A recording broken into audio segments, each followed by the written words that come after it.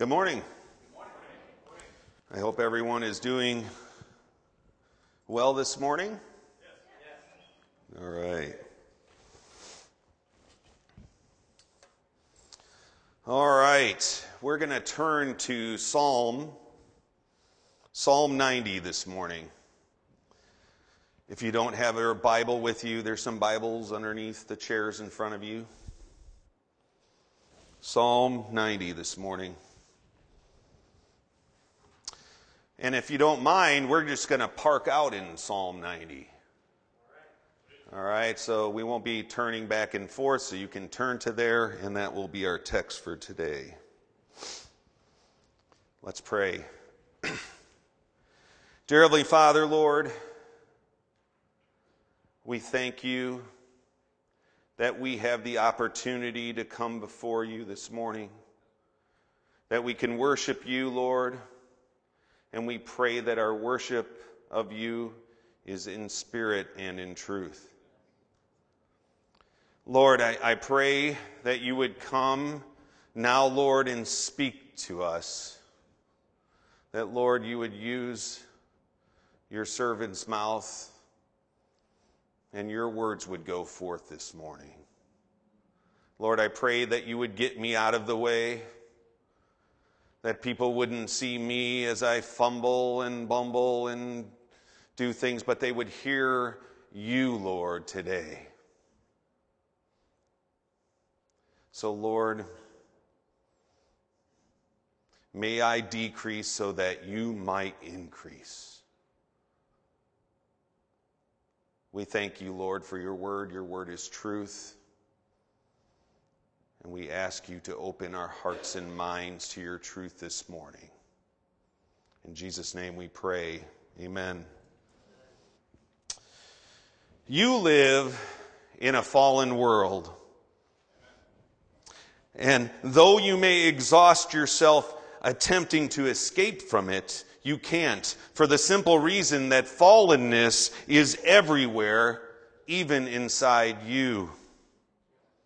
Which means an outlook on life distinguished by idealism is naive and lacking discernment. You also live in a world in which the Lord God reigns. A world invaded by the gospel of Jesus Christ that contains the potency to transform, to which multitudes testify. Which means an outlook on life distinguished by cynicism is tragic and lacking integrity. Idealism and cynicism, antithetical poles reflecting life from different perspectives, and frankly, they're both less than adequate. But if we refuse these, my friends, what are we left with? What are we left with if we refuse idealism and we refuse cynicism? The question that we will attempt to answer this morning, my friends, is this: what should be the proper outlook on life for the mature Christian man or woman? Again, what should be the proper outlook on life for the mature Christian man or woman? The answer is a brutally honest realism. It's what Psalm 90 is all about. It's a sacred song about the way things really are. It's the ripened testimony of an old man, the man of God, Moses, who has known life at its happiest, and he's known it at its harshest. He has seen all there is to see and endured all there is to endure. And his is not the idealism here, as we read about in Psalm 90, of the immature. And it's not the cynicism of the bitter. It's the honest realism of a convergence of both divine truth and 120 years in a fallen world. I admit to you, church, that you'll not find these lyrics in a Hallmark greeting card. But these lyrics represent spiritual maturity at its very best. So let me ask you this question again. What should distinguish your outlook on life as a mature Christian man or woman? This is what will be progressively clear to you in 3 sequential concepts or points that emerge in the unfolding of these lyrics. Here's the first point. Are you ready? Yes. Your life is comparatively brief. Your life is comparatively brief. It's not the kind of thing that you'll find etched on a precious moment statuette. Your life is comparatively brief. It's true. But you say, compared to who? Compared to Adonai, Lord. Compared to God who is master, who is sovereign. Lord, verse 1. Lord, you have been our dwelling place in all generations. Before the mountains were brought forth, or ever you had formed the earth and the world, from everlasting to everlasting, you are God. This is a glorious statement about God, isn't it? Of which we could easily give a month of Sundays. But given the emphasis of this entire song, this is introduced here now as a point of comparison. Here are a couple of observations. To begin with, notice this. This is not a God that is coldly detached from human history. This is a God that is directly engaged in it. Lord, you have been our dwelling place in all generations. Even more, if I were to rephrase it more literally, you have been our refuge, you have been our shelter, you have been our oasis of refreshment in generation after generation after generation. This is not a God who keeps himself at safe distance, only to be admired by weird theological types. This is an intimately involved God. What do I mean? How has Moses spent his life? So in the first 40 years, home for Moses was the palace of Egypt. It's a pretty sweet deal. And the middle 40 years, it's not as luxurious, but he lives in the land of Midian, over which time eventually comes to feel like home. He marries and has a family there. And what about the final 40 years? Well, he's qualified to join AARP and sit in a rocking chair. God tells him to lead his people, 2 million of them, through the wilderness into the land of promise, all which means you understand that from the time that Moses is 80 until he's 120, there is no permanent mailing address. There will not be the familiar flower garden that he can return to every afternoon. There won't be a family living room marked by long-standing holiday traditions. And there won't be an attic filled with dusty treasures, memories. And yet Moses says, despite all the wanderings, I have never been homeless. Because home is not so much about a place as it is about a person. The person that you should love more than any other person. The person who loves you and protects you and cares for you and seeks your greatest good. And Lord, Moses says, you are these things for me, just as you've always been for your people. You are our home. For Moses, the thirst for location is quenched in a provision of communion. He, God, is the ultimate homemaker. He is the place of security. He is a provision of care and tenderness and protection. This is a God who is warmly and intimately engaged in human history, and yet at the same time now, transcendent to it, external to it. Verse 2. Before the mountains were brought forth, or ever you had formed the earth and the world, from everlasting to everlasting, you are God.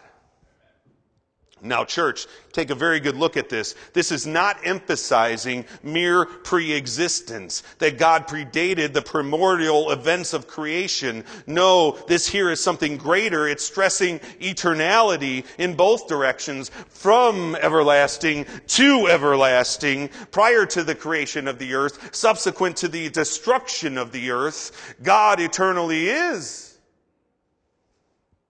He's engaged in human history, verse 1, and he's sovereign over it, verse 2.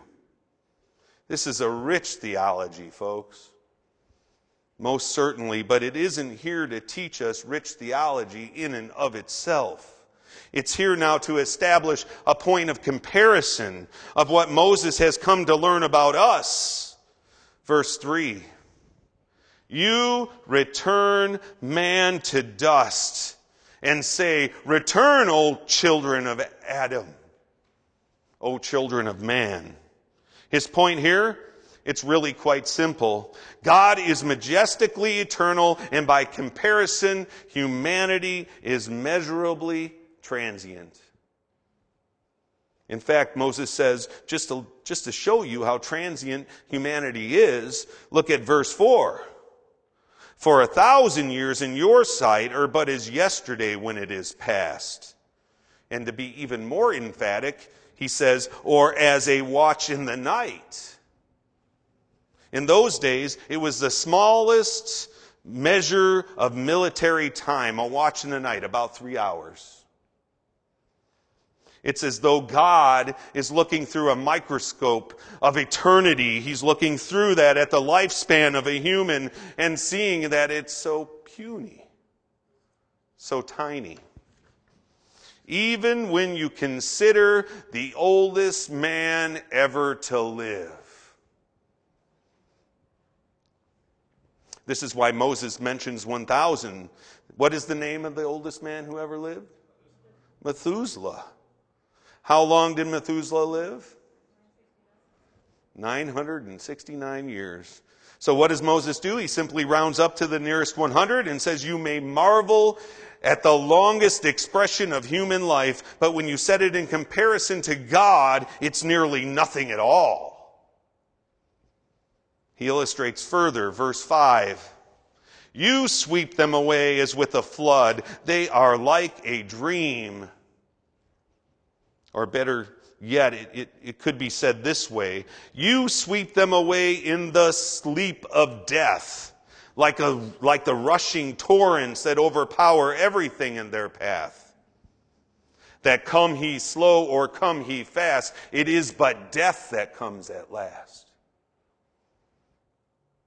What is Moses trying to get at here?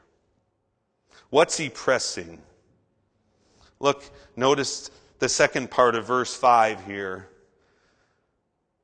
Like grass that is renewed in the morning it flourishes and is renewed. In the evening it fades and withers. In the arid climate of the Middle East, an evening rain can cause a fresh carpet of green grass to grow overnight, the very next morning. But by nightfall, the daytime sun will have scorched it to death. My point, or the point that Moses makes, is it's amazingly transient, notoriously impermanent, just like the existence of you and I. Fleeting, momentary, temporal. So Moses here is not interested in the sentiments that sell greeting cards.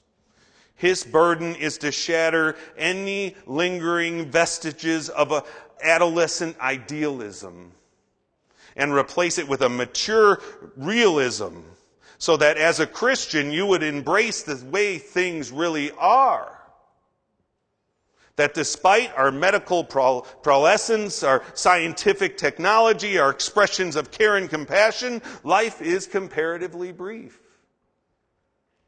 Every one of us has been given a built-in time fuse. Some burn quickly, some burn slowly, but at the end they all burn. Every birth signals the beginning of a countdown that inevitably zeroes in on a forced exit from this life. And how will the gravestone read? Here lies David Snyder, and below my name there will be 2 dates, that of my birth and that of my death. And then in the middle will be a symbol that reflects the totality of my life. A dash. That's all. That's it. And what will you think of on that day? When given the opportunity to preach, his sermons would last forever. But life is comparatively brief.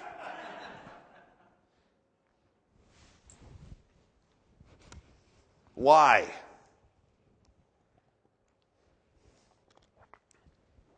Why? Why is this so? According to Hallmark, you'd think I have a thing against greeting cards today. Death is a misfortune. Death is an unexpected challenge. Death is even the natural end of life. But Moses will not let the sentimentalism stand. He knows this because he doesn't want it to distort reality. What do I mean? Look at it here. Who affects the conclusion of a person's life? Verse 3, look at it. You return man to dust. Does this sound like a misfortune? You sweep them away as with a flood. Does that sound like the natural end of life? I bet you're thinking, wait a minute. Are you saying that death is God's doing? Listen to this again, verse 3. You return man to dust. Does that phrase ring any bells? Do you remember that? Does it sound familiar? For you are dust, and to dust you shall return. Who spoke those words? God did. What was the occasion of speaking them? The fall of man in the garden, right? What was the pre-announced consequence of that disobedience? Your life is comparatively brief. Why? Here's the second point. Your sin is egregiously offensive. Your sin is egregiously offensive. Your life is comparatively brief. Why? Your sin is egregiously offensive. Verse 7. For we are brought to an end by your anger. This is meaning here. It means to be brought to an end by your anger. It means to be finished. It means to be spent. It means to be consumed to such an extent that there's nothing left to give. By your wrath we are dismayed. It's a word used to speak about an army facing overwhelming disaster. There are images here, church, that speak of death. And they're the consequence of what? The outrage of God. His righteously offended holiness, otherwise known as his wrath. Now, of course, friends, every single week we come here, we sing about the love of God. God is loving. In fact, God is totally loving. But God is not exclusively loving. He is loving, but he's not lax. He is also light, in the one in whom which no darkness can or does exist. And so his wrath is his consistent expression of his holiness in response to something else. In response to what? Verse 8. You have set our iniquities before you, our secret sins in the light of your presence. To what end? For all our days will pass away under your wrath. We bring our years to an end like a sigh. Do you hear the weariness? Do you hear the feelings of defeat in this? Even depression. You felt this way. Have you ever buried a loved one? A parent? A spouse? A child? A grandparent? A close friend? Verse 10, the years of our life are 70, or even by reason of strength 80. Yet their span is but toil and trouble. They are soon gone and we fly away. Poof. That's the idea. It's gone. It's like a vapor. It's just gone. But once again, Moses is concerned with more than mere fact. He wants to give you the undergirding reason for it. Verse 11. Who considers the power of your anger? That is his anger against sin. Have you ever walked in a neighborhood and noticed beware of dog signs on gates and fences? I mean, I have. Have you ever, like me, have been inclined to wonder, is it true? Is a dog really guarding this house? Or is it just a fabrication to get people to behave? That the bark, pardon the pun, is worse than the bite. Is there integrity to these signs? Does reality really stand behind them? I was reading about an old story from a local newspaper. The newspaper that ran this story, it was about a burglar who had been casing out neighborhoods. The MO of this burglar was quite simple. He would look for homes left unguarded by people leaving for vacation. Then under the cover of darkness, he would break inside and take all their valuables. On one evening, however, this burglar was confronted with a surprise that brought all his schemes to an immediate end. Earlier that afternoon, the burglar looked on as a family loaded their suitcases into the trunk of their family car and drove away. So until dark, the burglar waited. He waited patiently. And then, feeling very secure, he approached the front door and rang the doorbell. Just as he expected, no answer. So he picked the lock, picked it, and let himself in. Having closed the door behind him, he then called into the darkness, "Is anyone home?"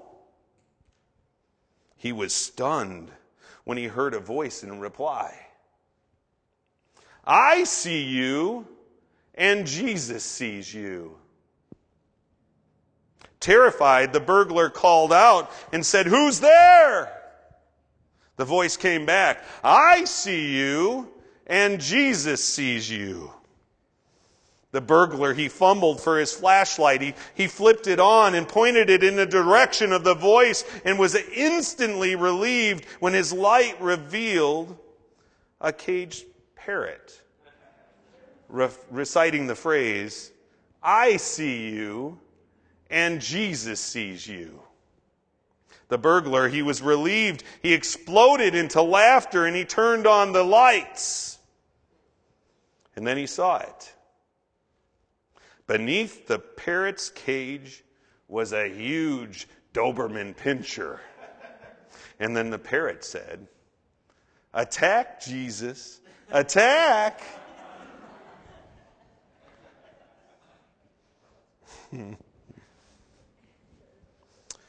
Beware of God is not an intimidating but empty threat. Adam and Eve discovered that God's bite was far worse than his bark. Verse 11, who considers the power of your anger? The idea here, church, is who can begin to grasp the intensity of it? And your wrath, according to the fear of you.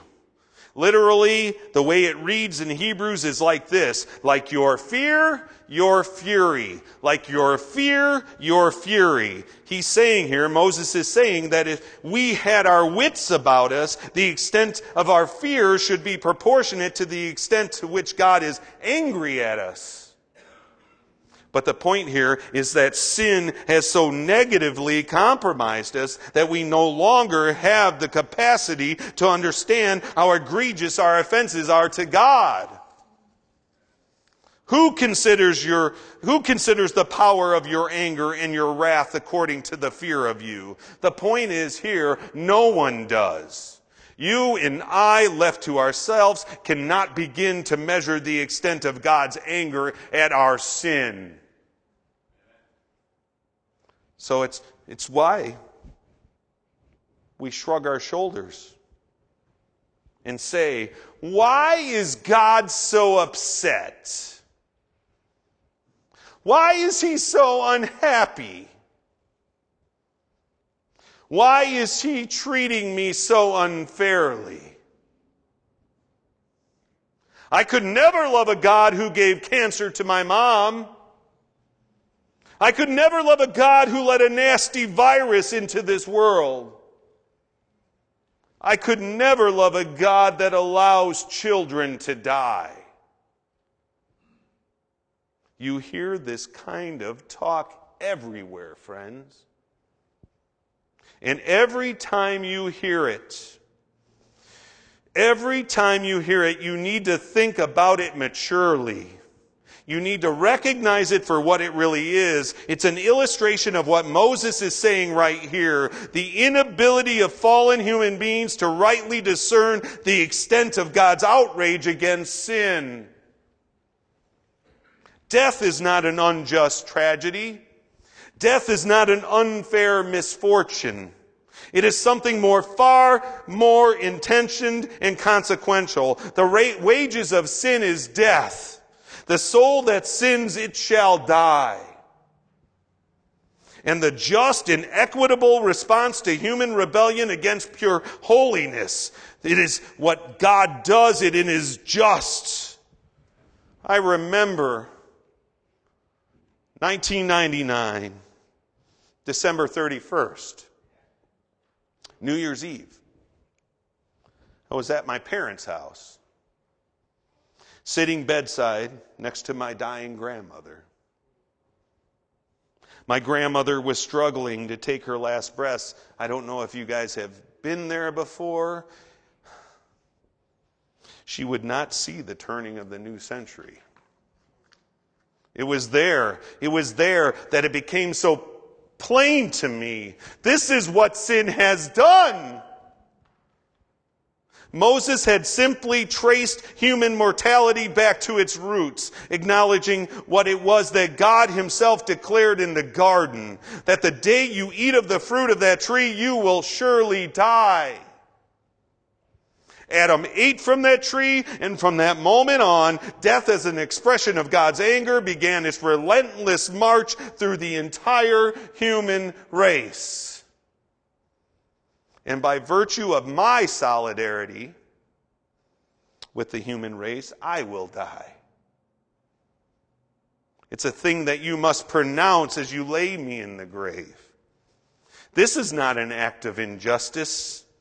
This is not a tragic event. Don't you dare indulge your ignorance by finding fault with God.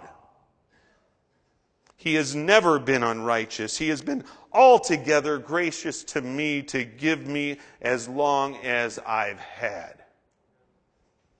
This is God's judgment on sin. Church, this is honest realism. Reality. It's thinking maturely about what is. Your life is comparatively brief because your sin is egregiously offensive. And think about dear Moses. I was recently asked, how did God give Moses the first 5 books of the Bible? And the exact answer, I don't know, but I know he was inspired and he was a prophet, and God spoke to him directly. But this question, how did Moses feel this reality in his bones? How was his own idealism shattered? You remember what happens, right? Israel arrives at the edge of the promised land. 12 spies are sent out on a reconnaissance mission. When they return, 10 of the 12 say, "It's a good land, just like God said, flowing with milk and honey." But the people, they're massive, they're gigantic. We'll be slaughtered if we attempt to take that land. And so, congregational government prevails. Majority rules, fear drives out faith. Moses is voted out of office. Sounds just like some church congregations you may have heard of. But in the process, divine holiness is outraged. Because Moses hasn't been rejected, God has. And so the dark side of goodness, justice is aroused, and the entire adult generation of Israelites are now placed on death row. 40 years of suffering, 1 year for each day the spies were in Canaan, until that entire generation is buried in the sands of the wilderness. 600,000 men, not including their wives, 1.2, 1.3 million people dead in the desert. But that's not fair. And what about Moses? 40 years of leading a despondent people. And in one act of uncontrolled anger, he dishonors God and is barred from entering the promised land. Deuteronomy 3 says, the Lord was angry with Moses, the very same word used here in verse 9, so that the wilderness becomes his graveyard as well. But that's not fair. Every time you say that, you've proven Moses' point here. The inability of fallen human beings to rightly discern the extent of God's outrage against sin. Some time ago, on a sunny September, a stern-faced, plainly dressed man could be standing on the corner of a street in the busy Chicago Loop area. As folks hurried by on their way to lunch or business, he would solemnly lift his right arm, and pointing to the person nearest him, he would loudly say the single word, "Guilty!" Then, without any change of expression, he would resume his stance for a few moments before repeating the whole thing again. Again, raising his arm and pointing in the solemn pronouncing of the one word, "Guilty." The effect on this man's behavior on folks passing by was extraordinary, almost eerie. A few times it could be heard as the man would turn to another, "How did he know?" No doubt others had similar thoughts. How did he know indeed? Guilty. Everyone guilty? Guilty of what? Guilty of lying? Guilty of stealing, irregardless of the item's worth. Guilty of unfaithfulness to a faithful wife. Guilty of evil thoughts or evil plans. Guilty before whom? Has anyone seen? Will they be likely to notice it? How does he know about it? But that isn't technically illegal, is it? I can make it up. I will give it back. I will apologize. I wasn't myself when I did it. No one knows about it. I'm going to quit. It's a dangerous habit. I wouldn't want my children to see me. How can I ever straighten it out? Everyone guilty? You? Me? Who can survive the wrath of God? Adam couldn't. He died. Abraham couldn't. He died. Moses couldn't. He died. Will it be any different for you? Your life is comparatively brief because your sins are egregiously offensive.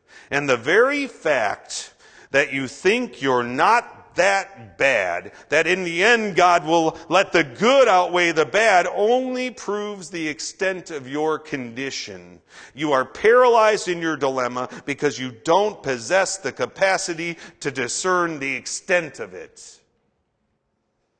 How's that for shattering idealism? You say, well, that's enough, David, to drive me to cynicism. No. It's an honest realism that you need. That you are altogether helpless. But, you are not hopeless. Church, you are closest to God's grace when by His grace you come to recognize your desperate need for it. You will never truly seek God until you first abandon all hope in yourself. You say, but why would I do that? God is angry at me. Yes. While it's true that God's angry with you, that God is totally angry with you, God is not exclusively angry. Moses knows this, and now here he banks on it. Here is a mature and brutally honest realism. Your life is comparatively brief because your sins are egregiously offensive. But you have great reason to hope this morning, friends. Why? Because of my third point. The third point here, your God is characteristically gracious. Your God is characteristically gracious. Learn from Moses, my friends. He doesn't fight reality. He doesn't deny reality. He owns reality. And then he asks God to do what only God can do. I'm going to summarize that this morning in 4 simple words. Repair, rescind, refresh, restore. 4 words. Repair, rescind, refresh, restore. Repair. It's what Moses asked God to do. Repair. It's what you need to ask God to do this very morning. Repair what? Repair my thinking. Verse 12. So, therefore, consequently, in light of the context of everything that has just been said, especially verses 7 through 11, so, teach us to number our days that we may get a heart of wisdom. But Moses here is not asking God for an accounting lessons, my friend. He's not asking, tell me how many days I have left so I can be smart in how I use them. That's not what he's doing. He's asking, help me to understand the very things that I lack, the capacity to understand that my life, including its days and its years, are brief because my sin is so egregious and you are so angry. Help me to understand that. Help me to comprehend that. Help me to appreciate that. Help me to get my head around it. In the 3rd chapter of the Bible, it's the very thing that God told Adam in the garden after the fall. That life will be marked by sufferings and struggles and hardships and adversity and pains and ultimately death because of sin. Augustine said, the beginning of knowledge is to know yourself a sinner. Moses here says it's the heart of wisdom. Don't deny it. Don't run from it. Don't settle for a church that refuses to mention it. Say to God, teach me to think about life as you do. Teach me to understand sin and your holy, volatile reaction to it. Repair my thinking. Second word, rescind. Rescind what? Rescind your wrath. Notice verse 13. Return, O Lord, how long? Have pity on your servants. It actually reads in Hebrew, which is kind of weird, but it reads this way, repent, O Lord. Turn away from your anger and turn back towards me. How long will your anger last? Not that it's unjust. Have pity on your servant. Have compassion. In other words, Moses knows that he's guilty. He can't ask God to be fair, and now he can only plead with God to be compassionate. Third word, refresh. But what does Moses have in mind? Refresh your love. Verse 14. Satisfy us in the morning with your steadfast love. Satisfy us in the morning with your steadfast love. Oh God, we have experienced a long day's journey, and tonight into the morning, may it be your hesed, your loyal love that awakens us, your faithfulness and your mercy. He's not asking God to give him stuff. He's asking God to give himself. Why? Because nothing satisfies like God. That we may rejoice and be glad all our days. Verse 15. Make us glad for as many days as you have afflicted us, and for as many years as we have seen evil. Friends, mature spirituality does not deny the existence of adversity. It acknowledges it along with all the reasons for it. The fall, the fallen world, sin, my sin. And yet on the basis of God's gracious love, rather than our merit, Moses prays for, listen, a compensation that is proportionally joyful as your afflictions are brutally severe. A compensation that is proportionally joyful as your afflictions are brutally severe. Have you asked God for this morning? Have you asked for him ever? That he would restore the bonds of his love for you? Will this prayer be answered? Absolutely. Will it be answered in this life? Yes. But finally and fully and ultimately on the day your salvation is consummated. Paul, In 2 Corinthians 4:16 through 17, we don't have time to turn, I'll read it to you. Says this, "So we do not lose heart, though our outer self is wasting away." We're not, my friends, exempt from the fall. Our inner self is being renewed day by day. For this light, momentary affliction is preparing for us an eternal weight of glory beyond all comparison. Refresh your love. It's what Moses is getting at when he says in verse 16, "Let your work be shown to your servants and your glorious power to their children." Repair, rescind, refresh, and finally, restore. Restore what? Restore my significance. Restore my significance. It's true, my friends, that our lives are comparatively brief and they pass away with a sigh.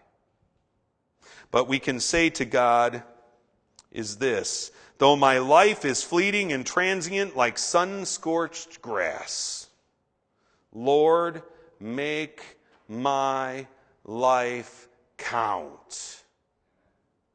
Make the substance of it mean something. Make what I do in your estimation to have value and purpose." Verse 17, "Let the favor of our Lord our God be upon us, and establish the work of our hands upon us." Yes, establish the work of our hands. And by the way, have you noticed all through this section, Moses is entirely God-dependent. Look at it. Verse 12, "Teach us." Verse 13, "Return." Verse 13, "Have pity." Satisfy, verse 14. "Make us glad," verse 15. "Show your work," verse 16. "Establish our work," verse 17. Moses is entirely dependent upon God's work, and not only that, he now banks everything on God's character. Notice, His pity, verse 13, God's steadfast love, verse 14, God's glorious power, verse 16, and God's favor, verse 17. My friends, this here is the stuff of real spiritual maturity. What should distinguish your outlook on life as a mature Christian man or woman? Not the idealism of the immature, or the cynicism of the bitter, but the brutally honest realism that embraces things the way they really are. Your life is comparatively brief because your sins are egregiously offensive. Why do you so desperately need to understand this? To drive you into the arms of a loving God who is characteristically gracious. The good news is only good news when you see it on the backdrop of the bad. You may be asking, is there any way for me to know this grace more concretely, more foundationally? And yes, my friends, because we have something that Moses never had. The basis for God's power and pity and work and favor and love to you. We have His own Son, Jesus Christ. His life was comparatively brief. About 30 years. The sins placed upon Him, our sins, were so egregiously offensive that He was swept away in death, even death on a cross. But God, who is characteristically gracious, raised Jesus from the dead, so now that even though you face death as a consequence of being a sinner, you never, ever, ever need to fear the wrath of this righteous God, if in fact Jesus is your Savior. Is He? He can be. If, like Moses, you stake everything on him. His grace, his mercy, and love.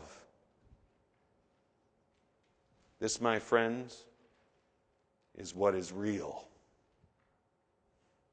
This is the way things really are. Let's pray.